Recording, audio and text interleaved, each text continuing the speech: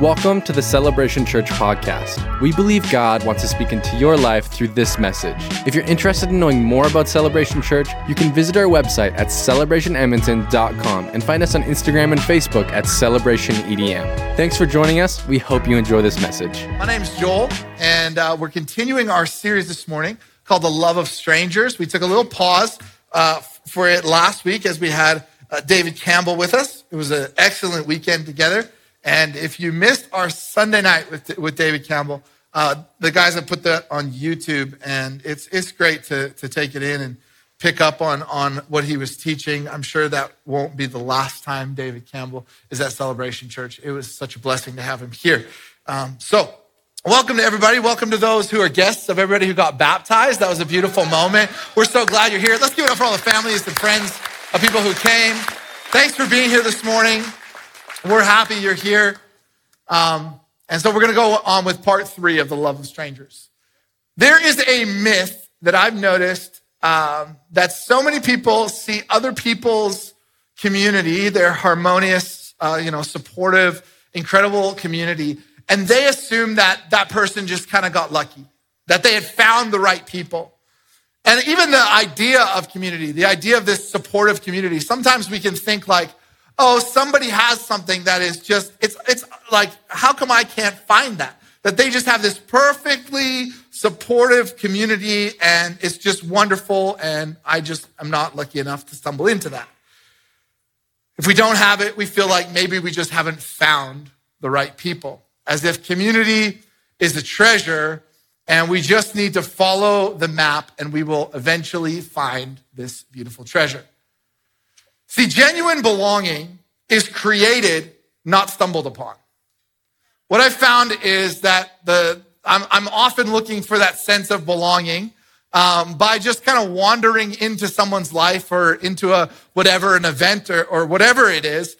And I'm going to find this belonging that I'm looking for. But the reality of it is that it's created, not just stumbled upon. And what I've seen over the years is people will hop from church to church looking to find that sense of community, or they'll hop from activity to activity and they'll look to find that sense of belonging, or relationship to relationship, looking to find it. But again, it's created, not stumbled upon, even with hobbies. Has anybody ever ended up with a few random hobbies that you're like, why am I even doing this? I don't even love it. You know what I'm talking about? Like we just randomly stumble upon these hobbies and we're looking to find someone, but it's created, it's cultivated. You don't just happen upon it. And the reason we end up disinterested or disengaged is that we aren't getting what we wanted from this thing that we thought we would get, this feeling of belonging from. I don't know about you, but like for me, it was men's hockey, just sort of ended up in this thing. And I'm like, why am I doing this? Like, it's okay. But I'm like, I'm out here. I'm not very good. I'm like Groot on skates. Like, I'm out here. I'm like, why am I doing this? But when we wrote A Place to Belong on the walls of our church, I think sometimes it sends the message that you're going to find something here. But it's a place that you're going to simultaneously find something from, but also give something to. When you belong in your family, right, you don't make the visitors or the guests clean up. When we belong here, we're invested. We're the ones that take care of it. The guests are just visiting. Proper belonging is something that I want to invest myself into. It pulls me from attendance to engagement. I'm captivated by what is happening, and I cannot help but involve myself in that vision. See, I'll easily sacrifice for what I love. Have you ever found that?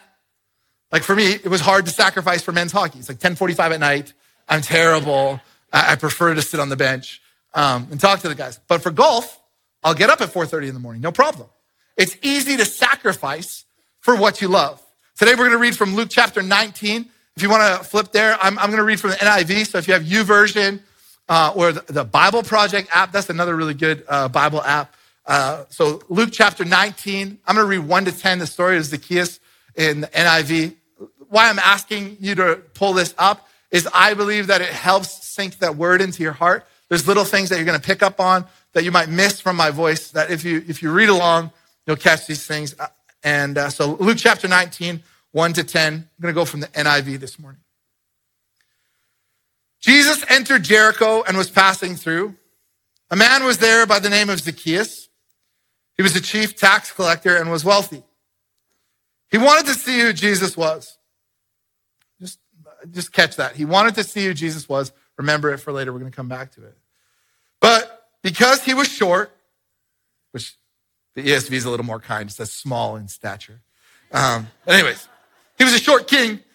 Because he was short, he could not see over the crowd. So he ran ahead and climbed a sycamore fig tree to see him, since Jesus was coming that way.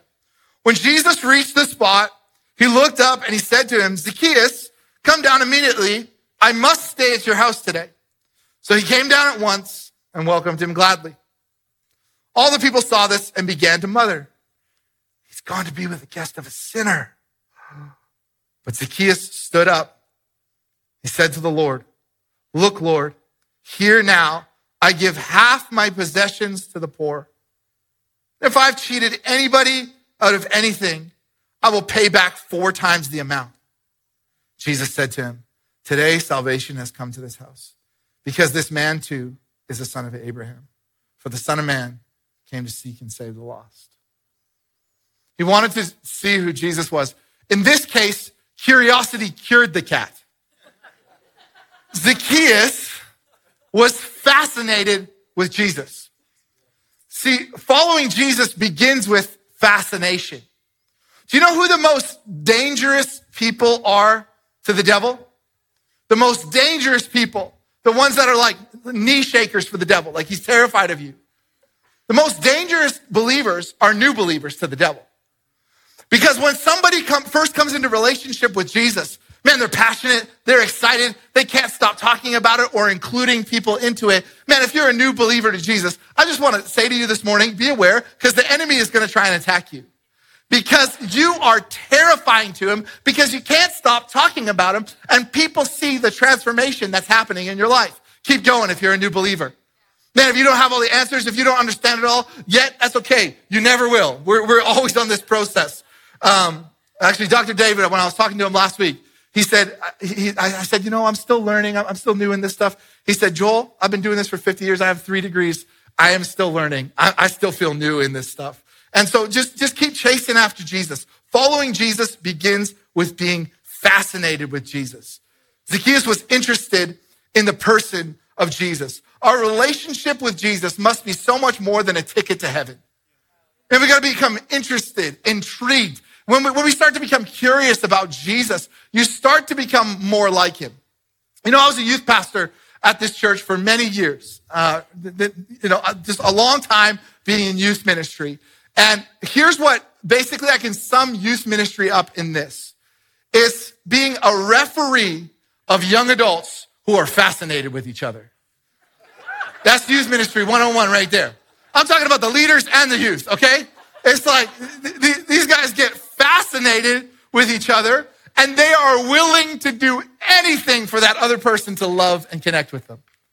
And being a youth pastor is like, okay, you guys need to chill out. Okay, you guys need space, all right? That's basically what it is.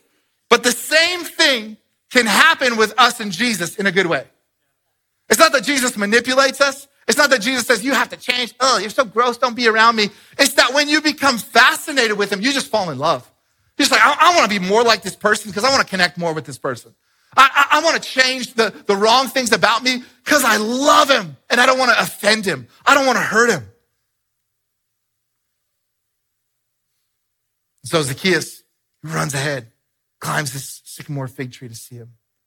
And I believe that this is the posture that Jesus desires for our lives. Curiosity, fascination. What if we showed up to church like that? I don't care. I don't care where I park. I don't care if the parking guy puts me on the way end corner. You know, I don't care where I sit. I don't care if the usher tells me where to sit. I don't care what songs they play. I'm just coming to church this morning expecting something from Jesus. So Zacchaeus, he came down at once, welcomed him gladly. Zacchaeus encountered Jesus. Can I just tell you, Jesus wants to encounter you every day. But here's what happens. We do stuff wrong. we have some messy stuff in our lives, and sin and shame, whatever else it may be, cause us to think that we need to hide from him to clean ourselves up in order to get close to him. When my kids in our house, when they steal candy from our candy drawer, they hide behind our kitchen island because they don't want us to see them. Growing up, this is what happens with us, the same thing. Growing up, my mom always shopped at a superstore. And you know, Great Canadian Superstore or whatever they call it, they have like the bulk thing. Do you know what I'm talking about?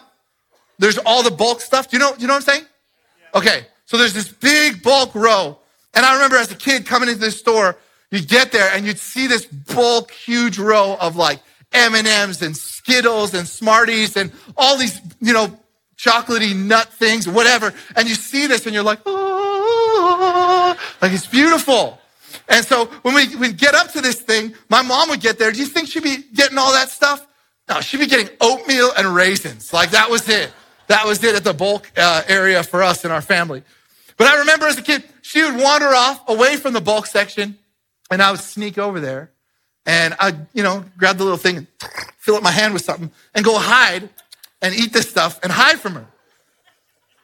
And I knew I was doing something wrong, so I wanted to hide it. See, I think, as we grow up, we still do the same thing. We still feel like, man, I'm still a bit of a mess and I'm not ready to encounter God yet, or I need to hide from him while I deal with this situation. In fact, it's the absolute opposite of that in the midst of your mess, you come to Jesus and it's incredible the transformation that can take place. And thankfully, Zacchaeus did not allow the issues in his life to keep him away from Jesus. Can I just tell you this morning, if there's strife in your relationships, get around Jesus. Somebody's not texting you back, get around Jesus. If you messed up, get around Jesus. If you're going through a dry season, get around Jesus. If you feel like people are avoiding you, get around Jesus. If you're having a hard time seeing the fruit of your life, just get around Jesus. And do you know what the reward is for getting around Jesus? It's Jesus, exactly. He's enough. Sometimes we're frustrated because we're seeking his hand, not his face. We want him to bless us. We want him to do something for us. We want him to answer a prayer. And he's trying to tell us, I can do all those things, but would you just come to me? Would you just encounter me for who I am? Get in my presence. He alone is enough. It's hard to become like Jesus when you don't know him. So you need to encounter Jesus daily because you'll encounter a whole lot of things that aren't Jesus every day. We need daily encounters with him. Zacchaeus encountered him by climbing a tree. It does take effort on our part to encounter Jesus. Not that, we need to perfect ourselves. It just takes some time. It takes some effort. It doesn't need to be a bunch, but just a heart that says, God, I want to feel your presence today. I want to know you more. I want to get to know you. If I just get in the word, it takes effort on your part. Getting in his presence, it takes effort on your part. You don't have to do a bunch of stuff, but it just requires the effort to get there.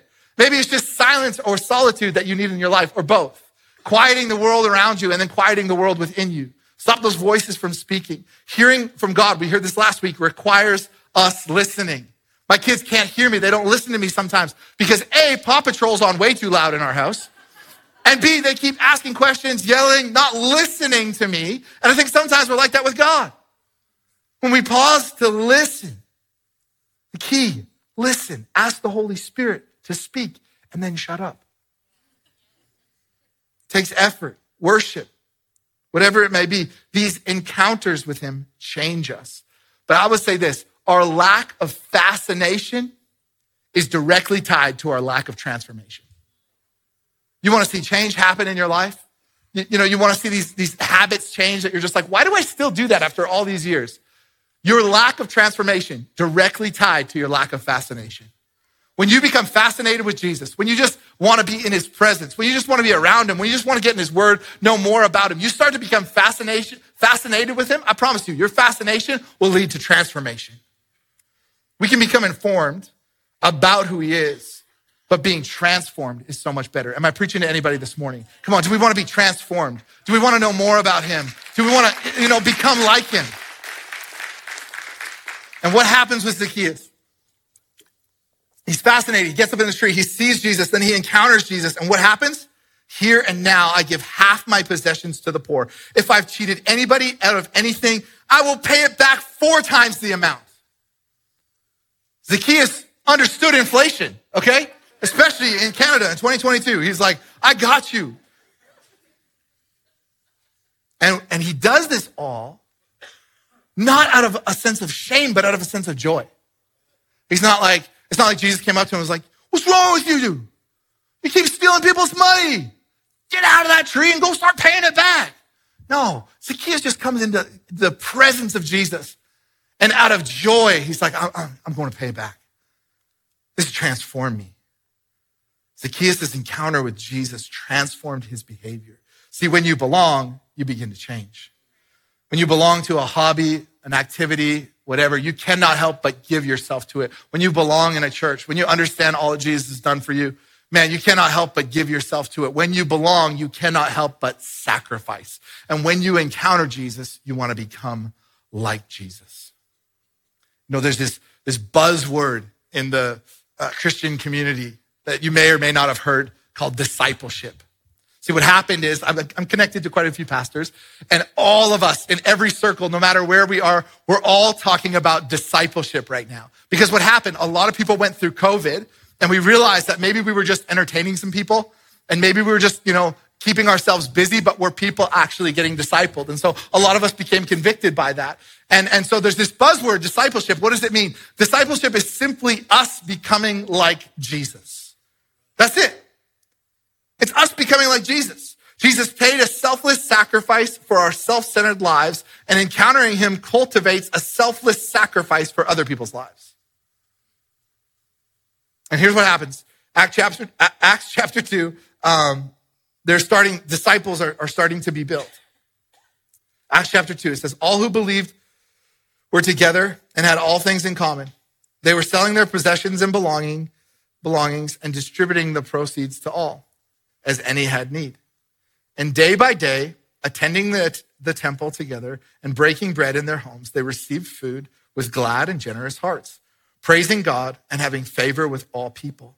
And the Lord added to their number day by day those who were being saved. An encounter with Jesus opens your circle. It makes you realize the importance of an open heart towards people. Makes you realize how much Jesus' heart breaks for the lost. And then all of a sudden you find your own heart being broken for those who are far from God or struggling on this journey with him. And here's the reality. People belong in your life before they belong in the church. Growing up a pastor's kid, I've seen some weird stuff in church. I just tell you that right now. I've seen some crazy stuff. We don't have time for it in this message, but I've seen some interesting things, I'll say this, happen in worship services.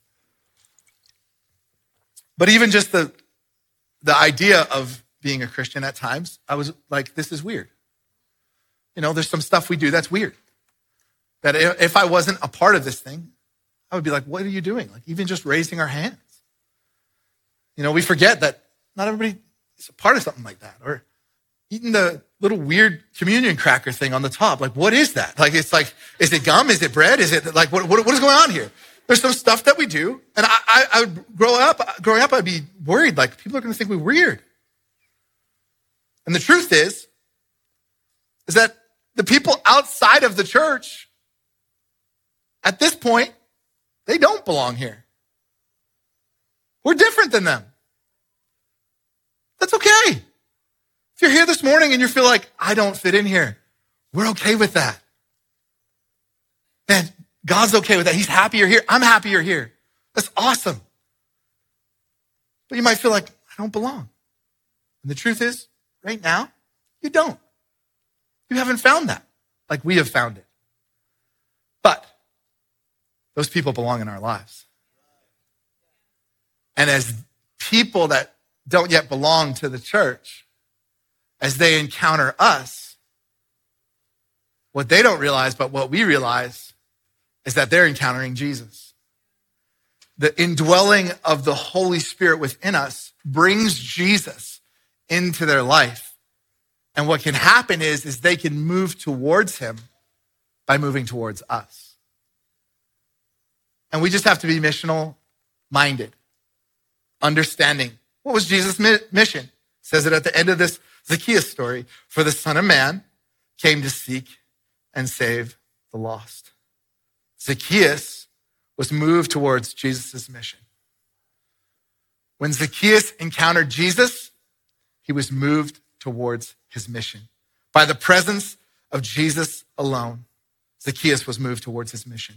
A true encounter with Jesus will mess up your mission. See, because for a lot of us, we have our mission figured out. It's like, I know where my life is going. I know what service I go to. Okay, don't mess with that. I know what I'm doing after church. I know who my friends are. I know what my schedule is like. I know what I'm up to. I got my retirement plan. I got my thing. Don't mess with that. And oftentimes we can have a mission that isn't Jesus' mission. We have a mission for our lives, but is it Jesus' mission? What happens is in encounters with him, Jesus brings you back to him and back to his mission. And when we talk about this idea of the love of strangers, it's not enough to have a meal. You also need a mission. And again, back to this buzzword. Everybody's talking about discipleship. You know, if you follow the kind of popular Christian teachers and preachers, whatever, they're all sort of using this word somehow, discipleship. What is that? What is this thing? It's simply this: come and follow me as I follow Jesus. And if we have that mission in our hearts, we can move forward. But what happens is when we don't have a mission, but we do have this transformation. We do have this desire to be like him. Transformation becomes hyper spiritual narcissism without a mission. So we don't just belong for the sake of our own transformation. We belong for his mission to seek and to save the lost. And we have to decide what we're going to do, because if we don't disciple people, the culture will. We're seeing this happen every day. That people are, coming up with this thought process, and even in the church, there's this idea like with young people, we don't need the church. We're just going to praise God wherever we are. We don't actually need this thing. What's happened?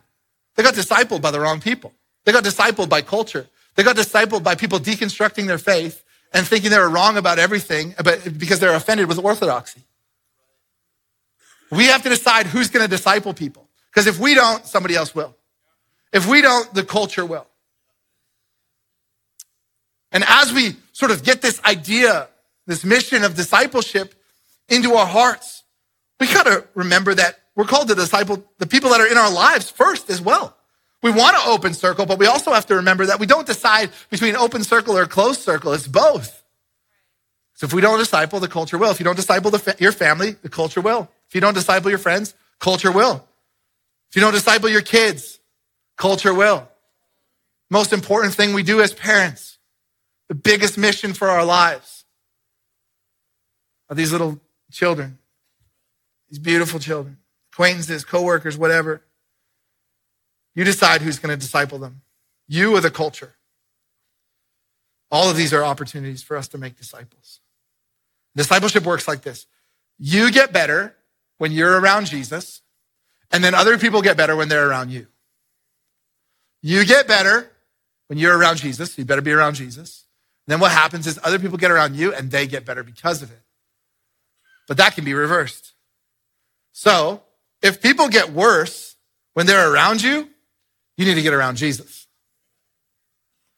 If people get worse when they're around you, it's a sign you need to get around Jesus. It's such a temptation to often think it's somebody else that needs to change. If things are going wrong, the first thing we do, I heard a great leader once say this, leadership is simply this: if things are going wrong, you look in the mirror. If things are going right, you look out the window. So meaning, if there's something going wrong, if people are constantly in conflict with you, what is it? It's time to look in the mirror. Go, what needs to change within me? If things are going right, we look at all God's doing. We just give all the praise to God and to the other people and say, oh, God, it's not me that it's a great leader. It's just you doing the work in them. It's incredible. But this is the exact formula of Zacchaeus. He got around Jesus and his life was changed. And then he went and changed other people's lives, giving back to them, taking care of them, giving 4 times what he took. And just as Jesus, his presence transforms our lives, your presence transforms other people's lives. Just as Jesus' presence transforms our life, your presence can transform someone's life. If you don't believe me, think about when somebody that you love, someone who's close to you, was going through grief. For me, grief has been an awkward thing. I like making people laugh. I like having fun. I'm like, somebody died? Let's make a joke about it. Like, you know what I mean? Like, it's just like, I don't know, whatever. Because for me, that's fun. Like, if somebody close to me dies, I want you to make fun of it. Or no, not that extreme. But, I want to laugh. I don't want to cry all the time, okay? That's all I'm saying. And so I've always had an awkward time with grief. I'm supposed to be this pastor. I'm like sitting there and I'm like, oh man, do I tell a joke or something? Like, it's awkward. And I remember being 19 years old. No, I was 17 years old. And my friend was 19 and his dad passed away. And I remember being so awkward around him the first time I saw him. Like, hey, like I was just weird. I actually avoided him for a while because I didn't know what to do and I didn't want to mess up. I didn't want to say the wrong thing. And it's like such a core memory for me, being so awkward around this. And what I'm realizing as I get older and mature a little bit more and forced into these situations of grief, it's not about saying the right thing in the moment. What happens is you're there, and at the end of it all, the person says to you, you being there meant so much. I just tell you this morning, your presence matters. I think I forgot to tell the title of this message. The title of my message today is just simply this: a life-changing presence. His presence will change you, and your presence changes other people. Why do you think your presence matters? You're like, how can you say that? You don't even know me. Acts 9:4. This guy named Paul. Well, he's named both, but his name's Paul, and he wrote most of the letters that we'd read in the New Testament. But before that, his name was Saul. And when he was named Saul, he was going around persecuting Christians. They were like, you want to mess with Christians? Well, you better call Saul. Sorry, that's a little Breaking Bad plug. So there's this guy named Saul, and he's going around, he's persecuting Christians. And then he comes into an encounter with Jesus. And when he encounters Jesus, this is what happens. Acts 9:4 says, falling to the ground, he heard a voice saying to him, Saul, Saul, why are you persecuting me? He never met Jesus. He was persecuting Jesus' people. But when you touch Jesus' people, you touch Jesus. That's how much we're woven in. That's how God looks at us. That's how we're children of God. That's how he sees us. That's how much we're woven into this whole thing. That when you touch Jesus' people, you touch him. So when you encounter Jesus' people, you encounter him. In 2 Corinthians 2:15 says this: we are the aroma of Christ. We're the aroma of Christ to God among those who are being saved and among those who are perishing. Wow. We're the aroma of Christ. Can I ask you this morning, how do you smell? There's this Australian pastor named Alan Hirsch.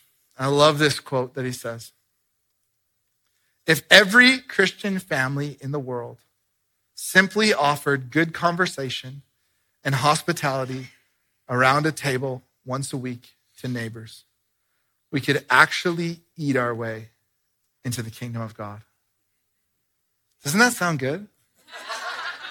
Doesn't that sound easy? You just throw a pork butt on the smoker and just let the presence of God do his thing. And we're studying this passage from Luke this morning. And if you go through Luke, you start to pick it up. You just read through it. You watch the life of Jesus and you watch the stories that pop up. He's always eating. He's just going around, he's eating. And even there's a couple parables halfway through the book where he's like, I'm going to tell you this parable. There's these guys at a banquet. Like if he's not eating, he's thinking about eating. Like what's he doing? The presence of Jesus is changing. He's transforming lives not with a stage, but with a table.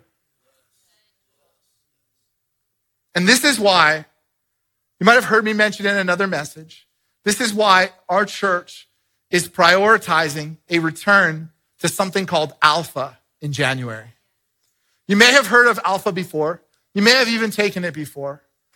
But I believe it should be a priority for us as we talk through how are we going to move forward in the kingdom of God? How are we going to reach people? How are we going to out-disciple the culture? It comes back to Alpha.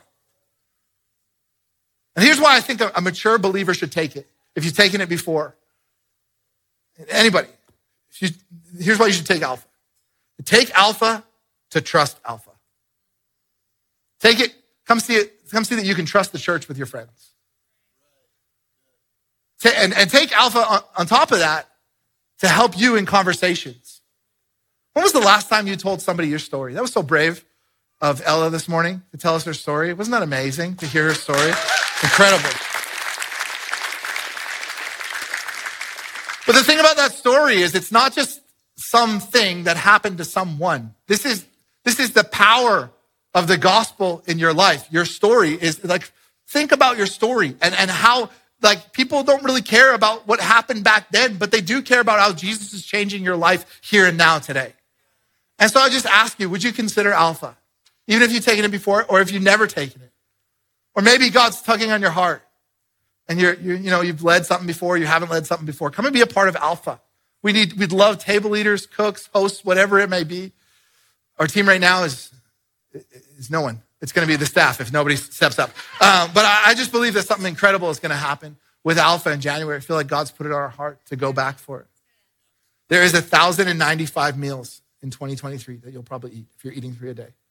You may eat 5 a day, good for you, or 2, whatever, it doesn't matter. If you eat 3 a day, 1,095 meals, 2023. My ask to you this morning is, would you consider giving 11 of those to Alpha? Why? To seek and save the lost. Carrington, could you guys bring up that whiteboard? I want to share with you this morning our 2023, because there's only 4 Sundays left in December, plus Christmas in Edmonton, which is going to be beautiful and special. But I want to show to you today what our let's call it our growth strategy for 2023 for Celebration Church, or how we're going to reach people for Jesus strategy in 2022. I'm telling you, it's very elaborate. You guys are being very careful with this thing. Okay, here we go. Thank you, guys. You didn't want to disrupt me. It's very elaborate. This growth strategy, it's very complicated, but I want to share it with you this morning. He's like, no, I don't want to hear it. I'm out of here. Message has gone on long enough. Okay. I want to show you this crazy, elaborate growth strategy, which I just came up with on my own. I didn't include anyone in leadership. Probably should have. But I want to show you, first of all, what a good artist I am.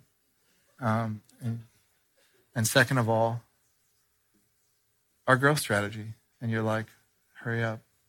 And I'm like, hey guys, remember that show with the neighbor, Tim Allen or whatever? I just aged myself.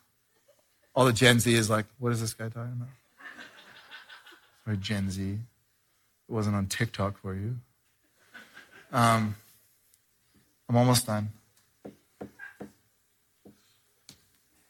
Use this chance to talk to your neighbor. Love them a little bit. I just want it to be nice. That's all. Okay. You want to see our growth strategy? Jeez, I suck at this. Okay. Here it is. It's beautiful.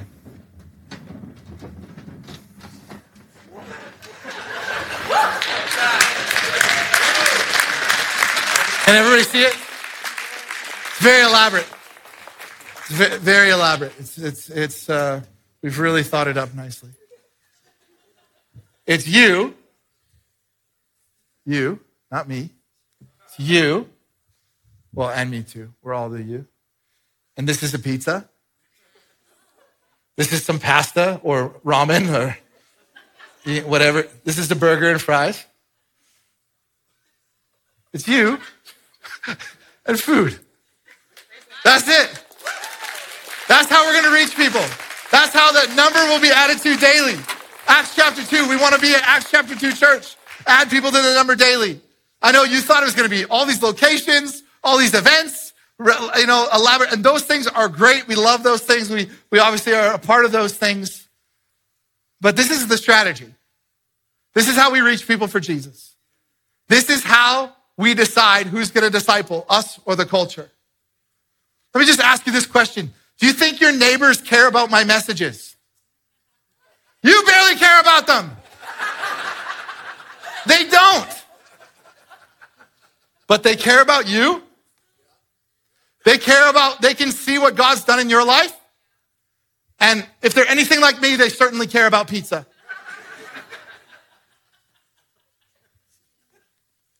Hospitality is the front door to discipleship. And meals are not the end. They're the beginning of the Son of Man coming to seek and save the lost. And maybe as I talk about community, belonging, those words, you've found that. And you're like, yes, I love that. And you might even be annoyed with me this morning, annoyed with the message, thinking, I've found this. Hopefully other people do, but it's not my problem. Can I just tell you, I'm annoyed with the message too. It's bothering me too. Because I can't ignore the scripture. Even though so many times I wish I could. If you're like me and you found that wonderful sense of belonging that I'm talking about, if you're, getting that transformation, you're fascinated with Jesus, I'm so happy for you. But if you have, you got to be cautious. I found the best friends in the world here.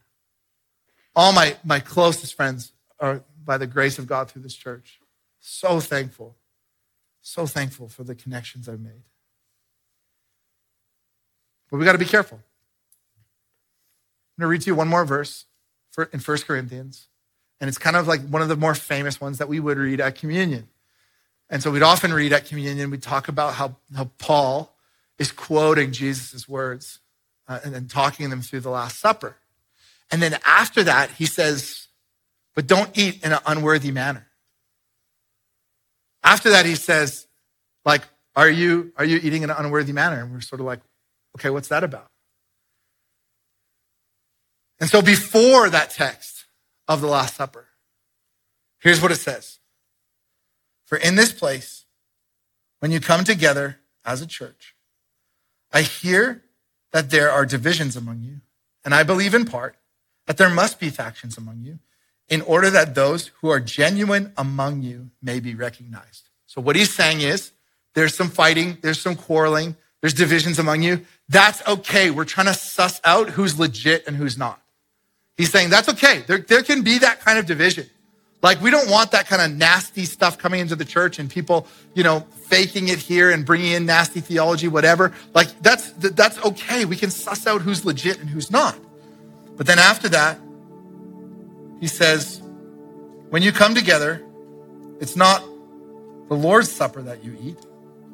For in eating, each one of you goes ahead with his own meal. One goes hungry and another gets drunk. What? Do you not have houses to eat and drink in? Or do you despise the church of God and humiliate those who have nothing? What shall I say to you? Shall I commend you in this? No, I will not. So what was happening at the time is, I heard about it in Acts chapter 2, everybody would come together and all these people would bring this food and they'd have this, banquet together. But the people who brought the most would get to eat first. In other words, the wealthy would get to eat first. But there was an understanding that they would leave enough for those who had nothing to come and eat. But what was happening in this verse is that people were coming, they were just fattening themselves up and getting drunk. And then when these people would come expecting to get something, they would come starving and with nothing. And Paul is saying, You're eating in an unworthy manner. That's not the Lord's Supper that you're partaking in. And the question we must ask ourselves is this: is my community eating in an unworthy manner? An unworthy manner where we sit there, get fat on knowledge and belonging while doing nothing to give it away. And believe me, I'm convicted by this. I absolutely love the community I've cultivated, and I'm not saying ignore those people. I'm saying let's not become spiritually narcissistic where the transformation is all about us and feeling better, doing our own thing. Because if I'm not careful, I'll get stuck in a circle that has no love for strangers. And I will lose Jesus' mission to seek and save the lost and slowly slide into spiritual narcissism and selfishness while ignoring my neighbor who's desperately hungering for what I feast on and keep to myself. I'll get drunk while he goes hungry. But the good news is, I have what he's looking for. And I have a seat at the table. I just have to allow him or her in. And remember that as Jesus' presence changed my life, your presence can change someone else's life. When Zacchaeus encountered Jesus, he showed repentance and joy. He wasn't convicted like by shame. Can I tell you that's what Jesus does for you and me? When we come into encounter with him, it's like out of joy that I just want to pour it out into others.